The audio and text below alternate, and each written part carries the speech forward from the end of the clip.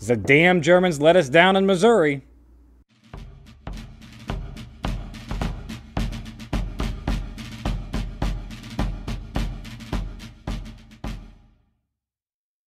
Hello and welcome to Civil War in Hindsight. I'm Lieutenant Tommy. With me, as always, is Prospector Johnny. And before we get into it too much, we are recording at the 4th of July, so you can have the appropriate Civil War background noises of... Yeah, everyone's firing off their mortars, they're blasting into the air, making loud noises and bangs, and to celebrate the freedom. So this will come out after the 4th, obviously. But yeah, if you hear any banging, that is... us, not you. So and just like the Civil War up to this point, it's going to be a lot of noise, no casualties, and a couple of hands going missing. So hopefully no casualties. Hopefully no casualties. We'll see. To be determined.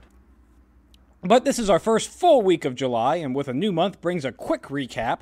The war has been raging on since mid-April, and for the most part, both sides have just been building up their armies, and not a lot of actual on-the-ground fighting has happened. We've taken a couple of pot shots at each other. There's been some skirmishes here and there. And ourselves. The North fought themselves a little bit. We definitely did fight ourselves a little bit. So it's not great.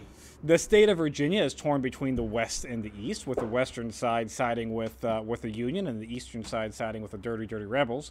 And Tennessee's kind of in the same boat, but flip it, where the East is with the Union and the West is so with this the dirty region rebel. Here, where they kind of come together and are together, and it's that pocket of people that are against the South and are remaining loyal to this beautiful country that we built. Beautiful, beautiful country that is already starting to fall apart a little bit, looks like. Just a little. And out in Missouri, we have an angry governor who wanted to secede, but the people said no, so he's taken up arms against the state. So, way to go, Governor Jackson. I don't think how a democracy and the governorship is supposed to work. I think politicians are typically supposed to be, representatives for the will of the people. So kind of bullshit what he's doing over there. Yeah, but to be fair, in his defense, when the Germans who were fighting with the Union on the Union side, a bunch of German immigrants captured a bunch of those rebels underneath Jackson, and they surrendered and they were unarmed. They fired into the crowd. So that doesn't help things in Missouri. I mean, it's a bunch of traitors who were at war, and we can ignore that they surrendered, right? We just pretend that didn't happen, just like we pretend they're not a country, and then there's no war crime, and it's great. Yeah, then there's no war crime. Everything's good to go. So speaking of Missouri, this week it's going to open up on July 5th with the Missouri Governor Claiborne Jackson attacking German immigrant Union forces in Carthage, Missouri. So Jackson, having been pushed to the southwest of Missouri by Nathaniel Lyon's troops, was now caught between Lyon's troops behind him and Franz Sigel's German troops near Carthage in front of him. So... Okay, so the Confederates are coming at us a little bit over here. Well, we're pushing them out as far as we can, and now we kind of got them surrounded, okay. So is there pushback now, or what? So So Governor Jackson. So basically we drove them to a point when they're like, okay, now we're going to shoot back. We've been pushing them. Governor Jackson is going to form a battle line with his 4,000 troops, mostly in civilian clothes, and a large number of them without guns, because they're very ill-equipped at this point. Oh, but I'm sorry. Who's lining up without a gun to go fight people with guns? Presumably, you have to assume that they're going to have guns. And so who's the poor sack of bones that has to go in there with no gun? With no gun? Well, I guess he's hoping that maybe the guy next to him who has a gun gets hit so he can take that gun. But who knows? He's about to get hit by me over the head, and I'm taking his gun because I'm not going in without one. Without one, though. So he's going to square off against Sigel's 1,100 men. So Sigel, the German troops, are very heavily outnumbered by the Confederates at this point. Although, again, some of the Confederates don't have guns, so there's that. Right, yeah. Numbers matter. Numbers don't matter unless they're armed. I would say. True. You know, true. Armed numbers versus armed numbers is significant. Bunch of extra bodies to shoot at is not significant. Significant, no. Jackson's troops are going to actually receive heavy casualties at the start, but Jackson is going to use his cavalry to flank both sides of Sigel's line, forcing him to retreat. Jackson's troops would pursue, but be held back by Sigel's artillery, which screened their withdrawal. So basically, you got the Confederates that are pushing up. They're taking heavy casualties, but they get the ponies that come around the side. They cause the retreat, and as the Union forces are pulling back, the artillery screens their movement, so Confederates can't push too far too quickly. Okay. The skirmish is going to last pretty well so far.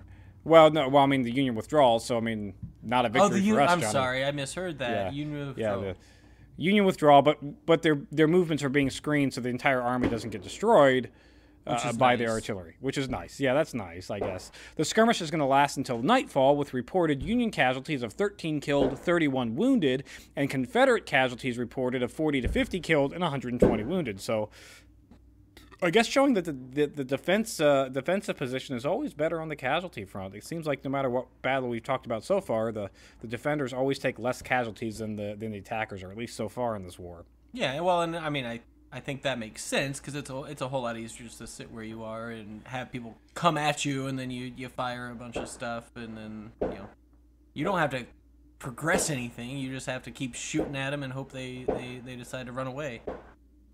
I think yeah, we got some musket fire over at your house there, Johnny. I think I need to watch out. This skirmish is the first real delay in Union advances in Missouri and enables Jackson to have a morale boost, but in reality, it's not a lot changing here, because the Union forces still control the Missouri River, and they control all the landways in and out. So for the most part, Missouri is still under Union control. Now, did they just reclaim some of the areas that we pushed them back from, or did they? What kind? What, so we've not out of this? Yeah. They got not being surrounded and completely destroyed, and that's it. Okay. And that's about what they got right now. Yeah, because at this point they're just prolonging it here. As of right now, that at least is what it looks like.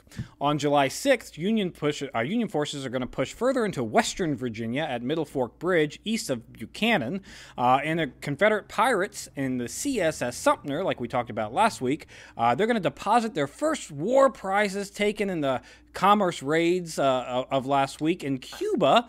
They're going to go down to Cuba, deposit some of the goods down in Cuba, which laughingly Cuba is going to return to the Union forces at a later date. So they're like, wait, guys, we got all this stuff, and I think it's yours. Did somebody just come and leave it here? Or, I'm sorry, here's it back, I guess. What? And so, okay, so first of all, they're not pirates. They're not. They're Confederate kind Navy. Of pirates. They're Confederate Navy, but they're pirates. Yeah, but they're attacking commercial ships, and that's it. Like, which is what pirates do, Johnny. Okay. But they're not pirates because they're doing it for the South, which is a country that doesn't exist. For a country. They do it for the. True. There you go. Yeah. See. All right.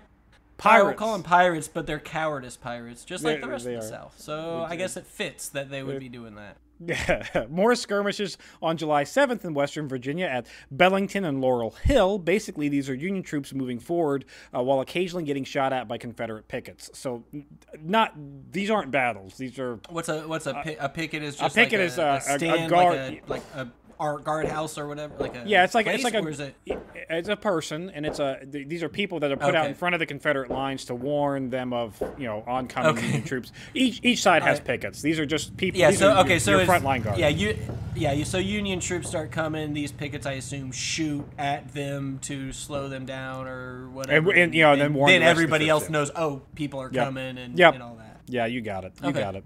Okay. On July 8th, Confederate Brigadier General Henry Hopkins Sibley is going to be dispatched to Texas to take care of Union forces in New Mexico territory. These irregular Union troops have gathered in the area disguised as buffalo hunters.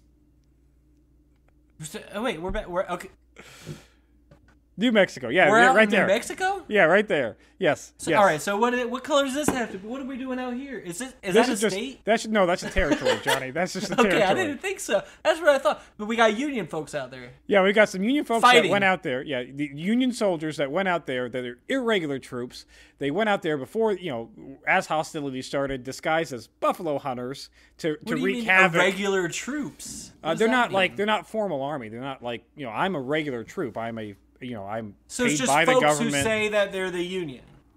Yeah, I mean, these are like militia. Yeah, these are militia that are out there. Okay. Yes, yeah. All right, and they're out there for the Union, and they are disguising themselves as buffalo hunters. Yes, just to wreak havoc where they can through Texas. Okay. So we got Confederate. That's good. They're just making some noise. It's just some good old boys that wanted to get involved somehow, right? But enough noise that Confederate Brigadier General Henry Hopkins Sibley is going to be dispatched to Texas to take care of it. So we'll see how that plays out. Okay, so I mean, this is kind of like just spreading resources thin now. Spreading those. They don't have a lot to begin with, but now they have to send. I assume it's not just one dude going out there. He's bringing his troops with him, right? He's bringing his troops. Yeah. And so we're just spread them out, and then it's just easy pickings right through it. Yep. Okay.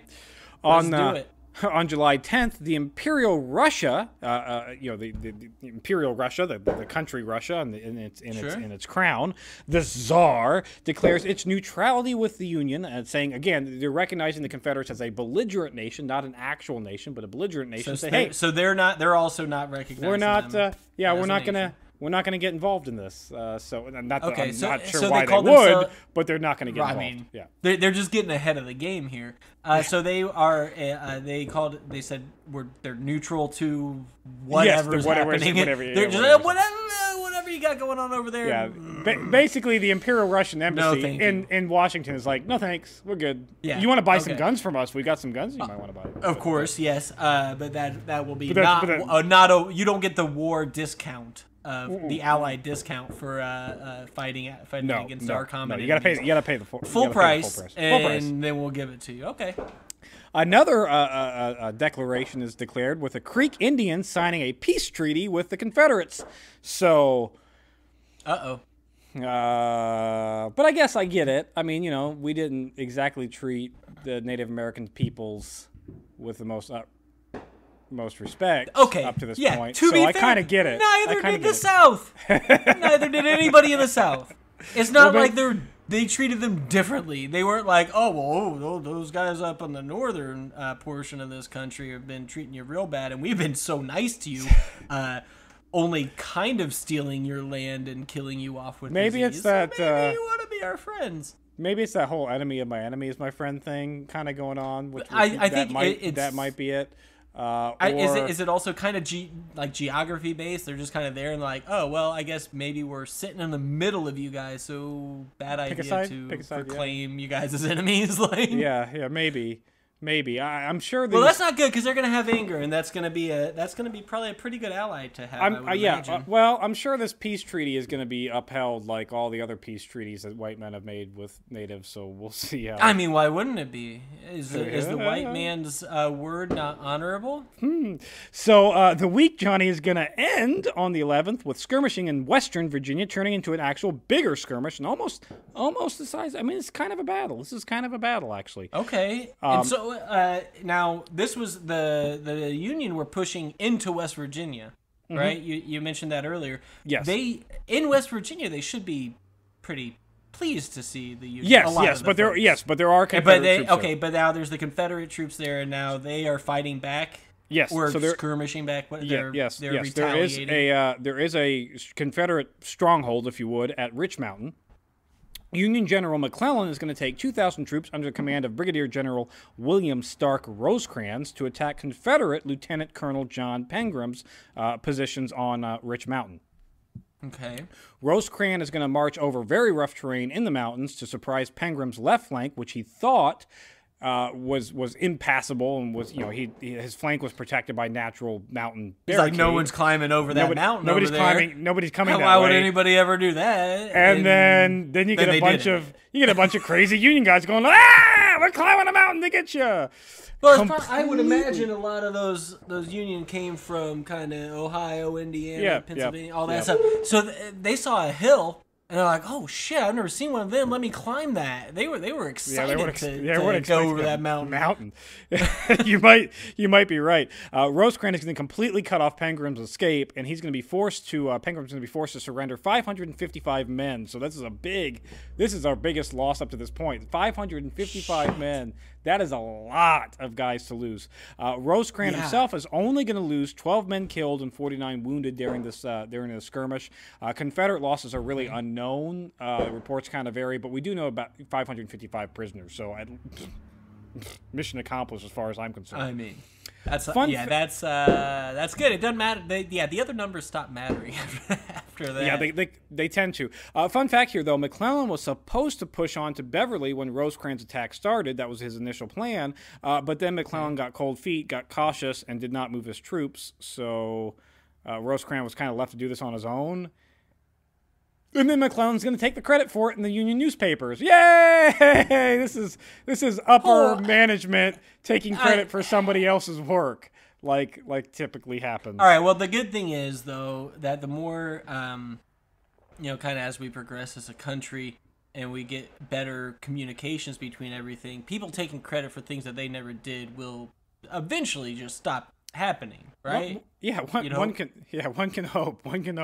And the week's gonna, the last little note I got here, Johnny, is that senators from Virginia, North Carolina, Arkansas, Texas, and one from Louisiana, Tennessee are going to be expelled. From what? From Louisiana and Tennessee are going to be Louisiana and Tennessee. They're going to be formally expelled from the U.S. Congress, which is really just a formality because they haven't been showing up since the whole secession thing. So until now, they've been active members of our government in states that are aggressive towards our government. Yeah, if they would have showed up, they could have had a vote, but they didn't show up. Why did this take so long? Now they're formally expelled, so it doesn't. I don't know. Things. I guess slow. That's good. But to be fair, Congress hasn't really been in session up to this point. They just called it a special session for the 4th, where Lincoln was, doing his whole I'm a dictator and please support me being a dictator thing. Right. So please allow me to keep being a dictator, even though I know I'm not supposed to do these things. This was their first actual they finally sat down and were like, all right, well, I guess this is our first order of business. We should probably expel these people. It seems to me, and call me an idiot, but if your country has half of it trying to get out and they are, seceding en masse and starting a war against you, it seems like maybe your government should meet sometime before, 3-4 months into this? Yeah. Probably. And maybe talk about some things and maybe get rid of anybody from those states that have seceded. Any of them. You're gone. You don't get to be in the government anymore. Well, they're not now, Johnny. So that's thank God. Mission accomplished. Jesus. That's it for this week in Civil War in Hindsight. Please remember to like, share, and subscribe. And if you enjoy this, check out Historic Hindsight, where we talk about all kinds of random things, including Civil War stuff like Civil War submarines.